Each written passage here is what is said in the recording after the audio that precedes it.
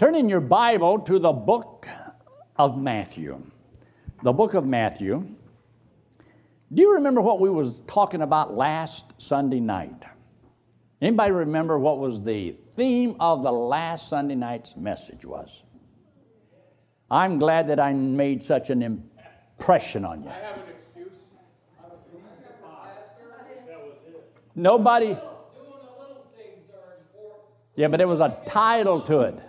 There was a theme. It was somebody has to get the donkey. Somebody has to get the donkey. But nobody wants to go and get the donkey. You realize a donkey is stubborn. They are so stubborn. And they had to go get the donkey. So we're going to finish up on why did he have to go get the donkey? Well, it's the fulfillment of an Old Testament prophecy that says that when Jesus comes into the city, they're going to recognize him because he's going to come meek and lowly and riding upon a donkey. And they're going to cut branches off the trees and put them into the way. And they're going to shout loud, Hosanna, King David, and so on. And blah, blah, blah. And everybody's going to be all excited. And the multitude cheers and goes wild. And so that's when he became the king and everything worked out smooth. Well, it was supposed to. But he needed that donkey, and somebody had to go get it. But he had to ride that donkey into the city. So he had need of it. And that's one of the scriptures that says, he hath need of it. So if he needs it, he needs it. But anyway, I want you to take your Bible, look in Matthew chapter 21. And you'll notice it says in verse 4, all this was done, that it might be fulfilled, which was spoken by the prophet, saying, tell ye the daughters of Zion, behold, thy king cometh unto thee, meek and sitting upon an ass, and a colt the foal of an ass. And the disciples went and did as Jesus commanded them, brought the ass and the colt, and put on them their clothes, and they set him thereon. And a very great multitude spread their garments in the way. Others cut down branches from the trees, strawed them in the way. And the multitude that went before and that followed cried, saying, Hosanna to the Son of David. Blessed is he that cometh in the name of the Lord. Hosanna in the highest. And when he was come into Jerusalem, all the city was moved, saying, who is this? And the multitude says, this is Jesus, the prophet of Nazareth of Galilee. So there you have it. That's the rest of the story. That's where it all ended. No, it wasn't over yet. It was just beginning. Now, I want you to see three main divisions in this little story here of chapter 21. And it's amazing how it's broke out. And I just saw this recently, and I was reading, and I says, hey, that's good. I lined that. And I read it again. Hey, that was good also. Hey, that's good. So it was interesting as you read it and you see something. And so what I want you to do is jump down there with me. We're going to kind of be scattershot tonight, here and there and a little bit of everywhere. But you'll notice in verse 15, and when the chief priest, see that word? And the chief priest, remember that, important. Look at verse 23. When he was come into the temple, the chief priest, see it again. Look at verse 45. And when the chief priest, there you have it again. So there's three times that these chief priests had something to do with the meaning of this chapter and why Jesus is going to say what he's going to say. Now, if you look there again in verse 15, the chief priests, and it says, and the scribes. These were your people that supposed to know the law. They're supposed to know the law. So sometimes you have people that are against each other. But sometimes they join together if they have a common denominator to hate. It's just like we can have somebody that's an enemy of ours, but if they are an enemy of another enemy that's a worse enemy, then we can become friends with the enemy of the other enemy. Don't that make sense? We're doing that right now. But anyway, we won't get into that. Verse 15, and when the chief priests and the scribes saw the wonderful things that he did. So it's going to have to tell us something about what they saw, what they did, and why. It's the chief priests and the scribes, the lawyers. Then you look in verse 23, and when he was coming to the temple, the chief priests and the elders of the people. Now the chief priests are with the elders of the people. And so something's going to happen here, and, well, it's a little story there. And then you look over there in verse 45, and when the chief priests and the Pharisees. See, there's three different groups, but the Sadducees is the common denominator that is within all three of these same groups. So there must be a reason. You see, the Sadducees were Sadducees, and these were the chief priests, and many of them, and then you had, they didn't believe in miraculous things. They didn't believe in miracles. They didn't believe in the resurrection. And the Sadducees really didn't get along too well with the Pharisees. The Pharisees were the law keepers, strict, obey the law to the T, and they were very proud of their humility. So they didn't always get along. But now they have a common denominator to hate. It just happens to be Jesus. So there's Jesus in all three of these little stories, and something to look at that I think can help. But remember now, this is the big moment, the big day, when Jesus goes into the city and he's declared, this is the king. He's coming. It's the fulfillment of the Old Testament prophecy. Now, he hasn't been crucified yet. He's on his way. But you'll notice when he says here in verse 12, Jesus went into the temple. Now, in every one of these little stories, there's something about the temple, because that's where Jesus goes to. And when he came to the temple and cast out all them that sold and bought in the temple, overthrew the tables of the money changers and the seats of them that sold doves. So remember, he had made the statement, he says, the zeal of the Lord hath eaten me up, from the book of John chapter 2.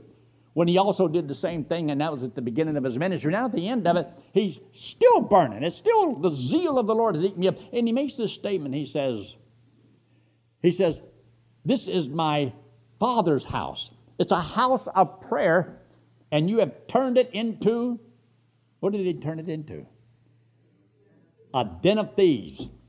Thieves! And he was upset. So he got a little angry, and he did something about it. So he says in verse 13, he said unto them, it is written, my house shall be called the house of prayer, but ye have made it a den of thieves. And the blind and the lame came to him in the temple, and he healed them. But there was somebody that was there, and they were watching. And when the chief priests and the scribes saw the wonderful things that he did, they were filled with amazement and bowed down and worshiped him. That's what they should have done, right? But they didn't do that. And the children crying in the temple and saying, Hosanna to the Son of David. That they were sore displeased. They were not happy about it. Now listen, there's people that are blind and they can be able to see. Lame, been able to walk, and they're very displeased. It's like, some of these politicians that are a little upset because, Donald Trump has stole all they call it the oxygen out of the room, getting all the attention. Well, there's some people that are just plain jealous. They just can't stand it. And taking away their power. So they weren't very happy about the situation. And that's why Jesus said this. And Jesus said in verse 16, hearest thou what these say? And Jesus said unto them, yea, have ye not read, out of the mouth of babes and sucklings thou hast perfected praise? And he left them and went out of the city into Bethany, and he lodged there. So he left the temple, left Jerusalem, went back toward the Mount of Olives and up toward Bethany, and he lodged there. Now the next morning they got up. They all went to the village inn, got him a big old, pancakes and some eggs and sausage. Got him a big old full meal because it's going to be a long day. And they headed back into Jerusalem. Except there was no village inn there and no Waffle House. Wouldn't it have been neat? If you was God and you knew the future and you know what could, man, I just snap my finger and just let one be there just for the moment. Just so you can, You know what I did the other day? Yes, it was yesterday. So far ago, I can hardly remember when it was. But I sat down at this little restaurant. I had to go get my eye checked. I'm sitting there. And this little girl sitting there beside me. And I looked over at the table, and she looked at me, and little thing. She gave me a big old smile. Little Oriental girl. She got just a smile on her face. and talkative and just smiled at me. And I looked on her plate, and she had this pancake. Now, Betty doesn't usually let me eat pancakes. But I looked at that pancake. I could taste it. Oh, I was ready to take it off that kid's plate. I didn't know a pancake could smell so good. I haven't had one in so long. But I looked at that pancake, and I said, honey, I could eat the other half of that pancake. So she said, well, just get what you want. I'm going to get what I want. I said, okay. That lady came. I said, I want a pancake. I did. I ate that pancake. And that little girl, I said, I'm going to get a pancake like you got. Well, she was so thrilled that she influenced my judgment. And, sometimes little kids, they're colorblind. They don't worry about who's black and white and pink and green and chartreuse and pinstripe and polka dot and all that. They don't worry about all that stuff. They just get along and play and, forget all about it. And but out of the mouth of babes. And he says they were singing, praise the Lord and Hosanna and so forth. Hey, the Lord's there. But now the kids could see it, but these big shots, these know-it-alls, these prideful individuals, the leaders, they couldn't see what was happening right in front of them. They really didn't know who he was. As the Bible said in one place, they wist not who it was. So anyway, in verse 18, in the morning, as he returned to the city, he was hungry. That's why I was talking about he ought to just stop and got something to eat. Don't they eat breakfast, before you leave? Well, I've been in Israel 6 times. When we got up out of bed, in our 5-star hotels, and we all went down to breakfast, they had 5 different kinds of fish that you could eat for breakfast. Have you ever eaten fish for breakfast? Over there, that fish is so good, I could just eat and eat and eat. Oh, it tastes so good. 5 different kinds of fish, and you could just eat all you wanted to. And then, of course, we had all kinds of stuff and table after table. I thought, isn't this what Jesus had when he was here? I don't think so. He didn't have that. He didn't have a buffet every time he stopped to eat someplace. But now notice, in verse 19, when he saw a fig tree, he came to it, and he found nothing thereon, but leaves only, and said unto it, let no fruit grow on it henceforth forever. And presently the fig tree withered away.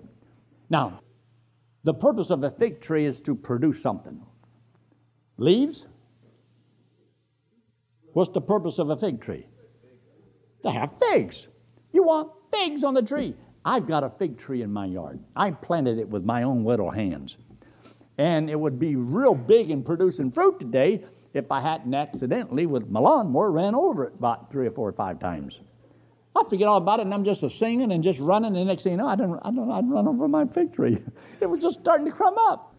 But anyway, win some, lose some. But the Bible does say in the kingdom we'll all have our own little fig tree to stand under. I want mine. But anyway, here's a fig tree. And many people think that, the fig tree is kind of like a picture of the nation of Israel. He has presented himself as the king to the nation of Israel, and the leaders, the Pharisees, and the elders, and the Sadducees, all of them, they rejected him. And says, the fig tree, there's no fruit on it. Remember, it also made the statement that there is going to be a cutting down of every tree that bringeth not forth fruits of righteousness. Well, that's every individual in the world, because we've all sinned, and so therefore everybody dies. So he was looking for this fruit of righteousness on this tree. Israel, as a nation, should have accepted their Messiah. He had it fulfilled from a scripture, how they could clearly know, if they did believe their scriptures, he'll come riding into the city on a donkey, and this is what they're going to say. And it happened, and they saw it. But they couldn't put it together. Something's missing upstairs. And so they were a little upset. So now he's talking about a fig tree, and so that fig tree withered immediately. It withered. Now, I also believe that as a Christian, we're not just to have nice foliage on our tree. Some people are just so concerned about, we got to have good character, which we ought to have good character. But the purpose of that tree, and you and I are a tree of life, is to have some fruit. people that trust Christ as Savior from our tree. We're a tree. And we're not just to be here so we can have pretty foliage on it. No, he says there's no fruit on it. Let it wither. And I believe this is what causes a lot of Christians to wither in their Christian life, because they have no fruit in their life. And that will make you one big sourpuss. I mean, you are going to shrivel up, and you're not going to have the peace, the love, the joy, the happiness, the excitement about your life, because you don't have fruit. You've got to have some fruit. But anyways, we're moving right along. In verse 21, he makes this statement. This is a powerful verse, by the way. They were already there, and they could see the Mount of Olives, because that's where Bethany was, and here's Jerusalem, and there's a little Kidron Valley that runs through there. And so he says this in verse 21. Jesus answered, said unto them, Verily I say unto you, if you have faith, and doubt not, ye shall not only do this which is done to the fig tree, but also if ye shall say unto this mountain, Be thou removed, and be thou cast into the sea, it shall be done. You ever want to try that? He says all you got to do is believe. But you have to believe that whatever it is you want to do is the will of God. True? And you must love the Lord, and it has to be for God's purpose. And if you do all things according to His will and pray according to His will, so if you know positively that it is God's will for that mountain to be moved, then you can pray and ask for it, and that's going to happen. But of course, you've got a problem. You've got to figure out a few things in advance. But remember this. When he said this about this mountain, he was telling the truth. Because remember in Zechariah chapter 14, when he comes back again and his feet touch upon the Mount of Olives, what's going to happen to that mountain? It's going to split. And the water from the Mediterranean Sea is going to go all the way down through there and right into the Dead Sea. The Dead Sea is way low, Mediterranean here. And there's going to be a river, and there's going to be water, and there's going to be life, and the people are going to pitch their tents around it and go fishing. I've been to the Dead Sea. I've swam in the Dead Sea. Nothing lives in the Dead Sea. I even tried to go under, and I couldn't even go under the water. I could have drowned if I'd have turned myself upside down and put my face down first, but I wasn't going to do that. First time I went in there was with Hank Lindstrom. And I don't even know if we ever got any pictures of me and Hank out there. No, we got some. Anyway. I got some pictures of when we went. When the Polsons was with us. And if I get out, shake off the dust off of them and try to... It's a video. It's on the video. Maybe we'll show them one of these days. He even looks younger, too. Yeah, he does. I looked a lot younger. Yeah. But now, in verse 22, and all things whatsoever ye shall ask in prayer, believing ye shall receive. Now, he also makes a statement in the book of Revelation in chapter 6. He says at the end of the tribulation period, the stars are going to fall, and the heavens are going to shake, and the mountains are all going to move. The whole earth is going to shake and move. So if you can ask him to shake any mountain and move any mountain, you know that your prayers are going to be answered, because he didn't say when, but it's going to take place.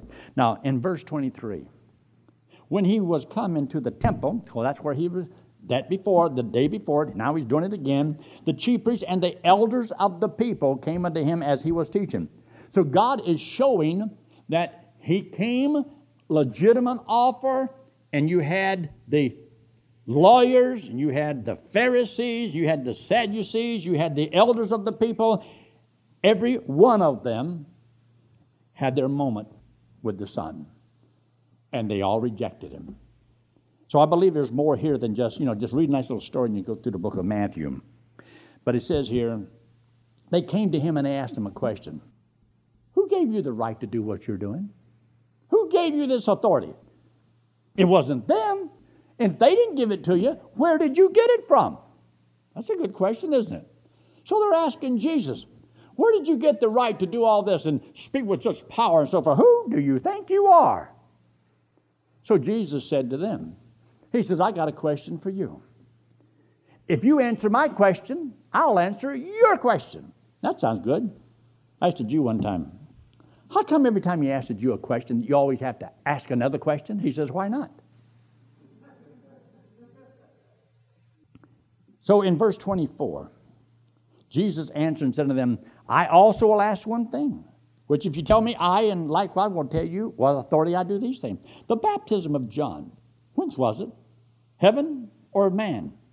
So now they reason among themselves, saying, if we shall say from heaven, he will say unto us, why did you not then believe him?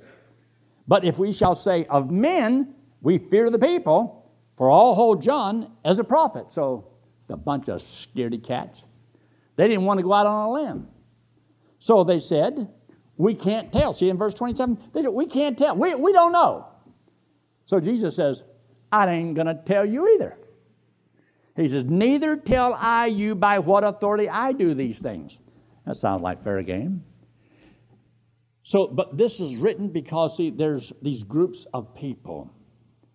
And Jesus is confronting each and every one of them in the legitimate place as a nation of Israel. He came in like he was supposed to, as prophesied.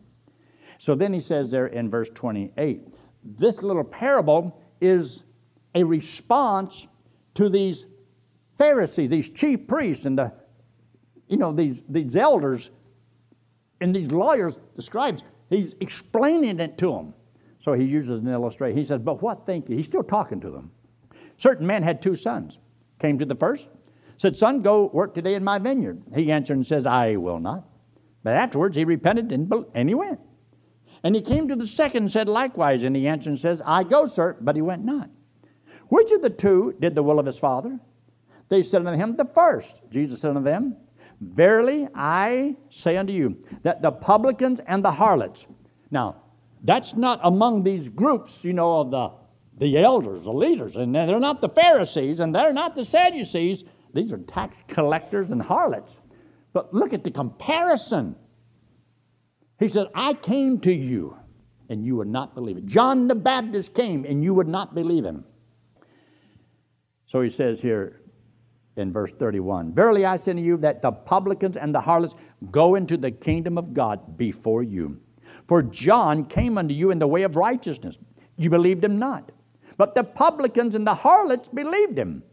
And ye, when you had seen it, repented not afterwards, that you might believe him. So you can see that you have to repent in order to believe. Change their mind.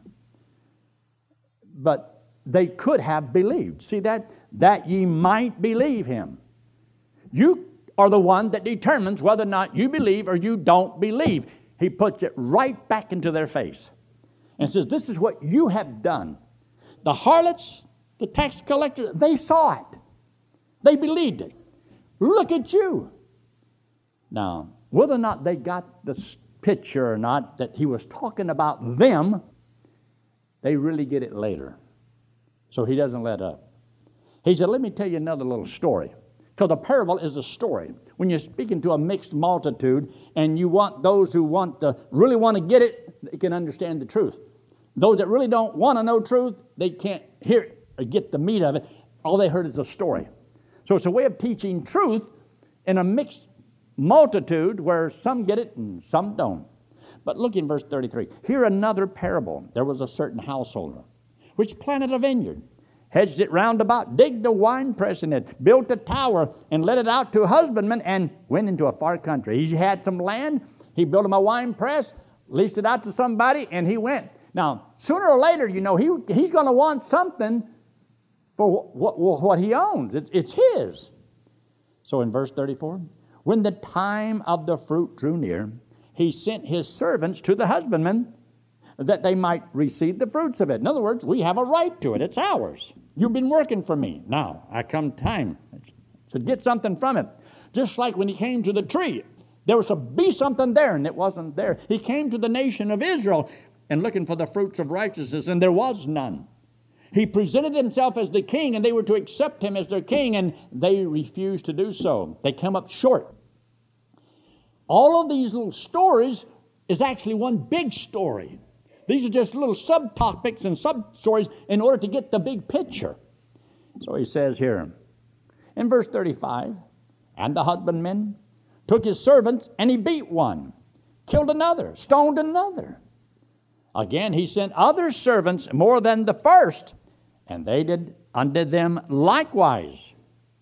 And last of all, he sent unto them his son, saying, they will reverence my son. Now, do you see maybe a possibility that he could have talked about Old Testament saints and how he sent the prophets and how that they were killed and rejected? And last of all, he sent his son. Do you think they're going to figure this out yet? Well, they are a hard-headed bunch. But you and I, we can read that story and we can pick it up just like that. We can see that, hey, we know what he's talking about. I know what he's referring to. I know he's hitting them right between the eyes. So in verse 38, and when the husbandmen saw the son, they said among themselves, this is the year. Come, let us kill him and let us seize on his inheritance. So the man sent his son, and they killed him. You think he's referring to anything? Look at verse 39. They caught him, cast him out of the vineyard. Remember, Jesus was taken outside the walls of the city of Jerusalem. You'll also see that in the book of Hebrews, 13th chapter, where he was taken outside of the city. This is what he's talking about. Out of the vineyard, and slew him. When the Lord therefore of the vineyard cometh, what will he do unto those husbandmen? Now he's given them an illustration, so can you figure this out? So he says, this man owned a piece of property. He built him a vineyard. And he has a wine press there, and he's got some people that work for him. And he went into a far country. And afterwards, when it was time for them to get the fruit, he sent his servants, and they killed him. He did it again, same thing. But last of all, he sent his son, and they killed him. What do you think that the head man is going to do to those servants?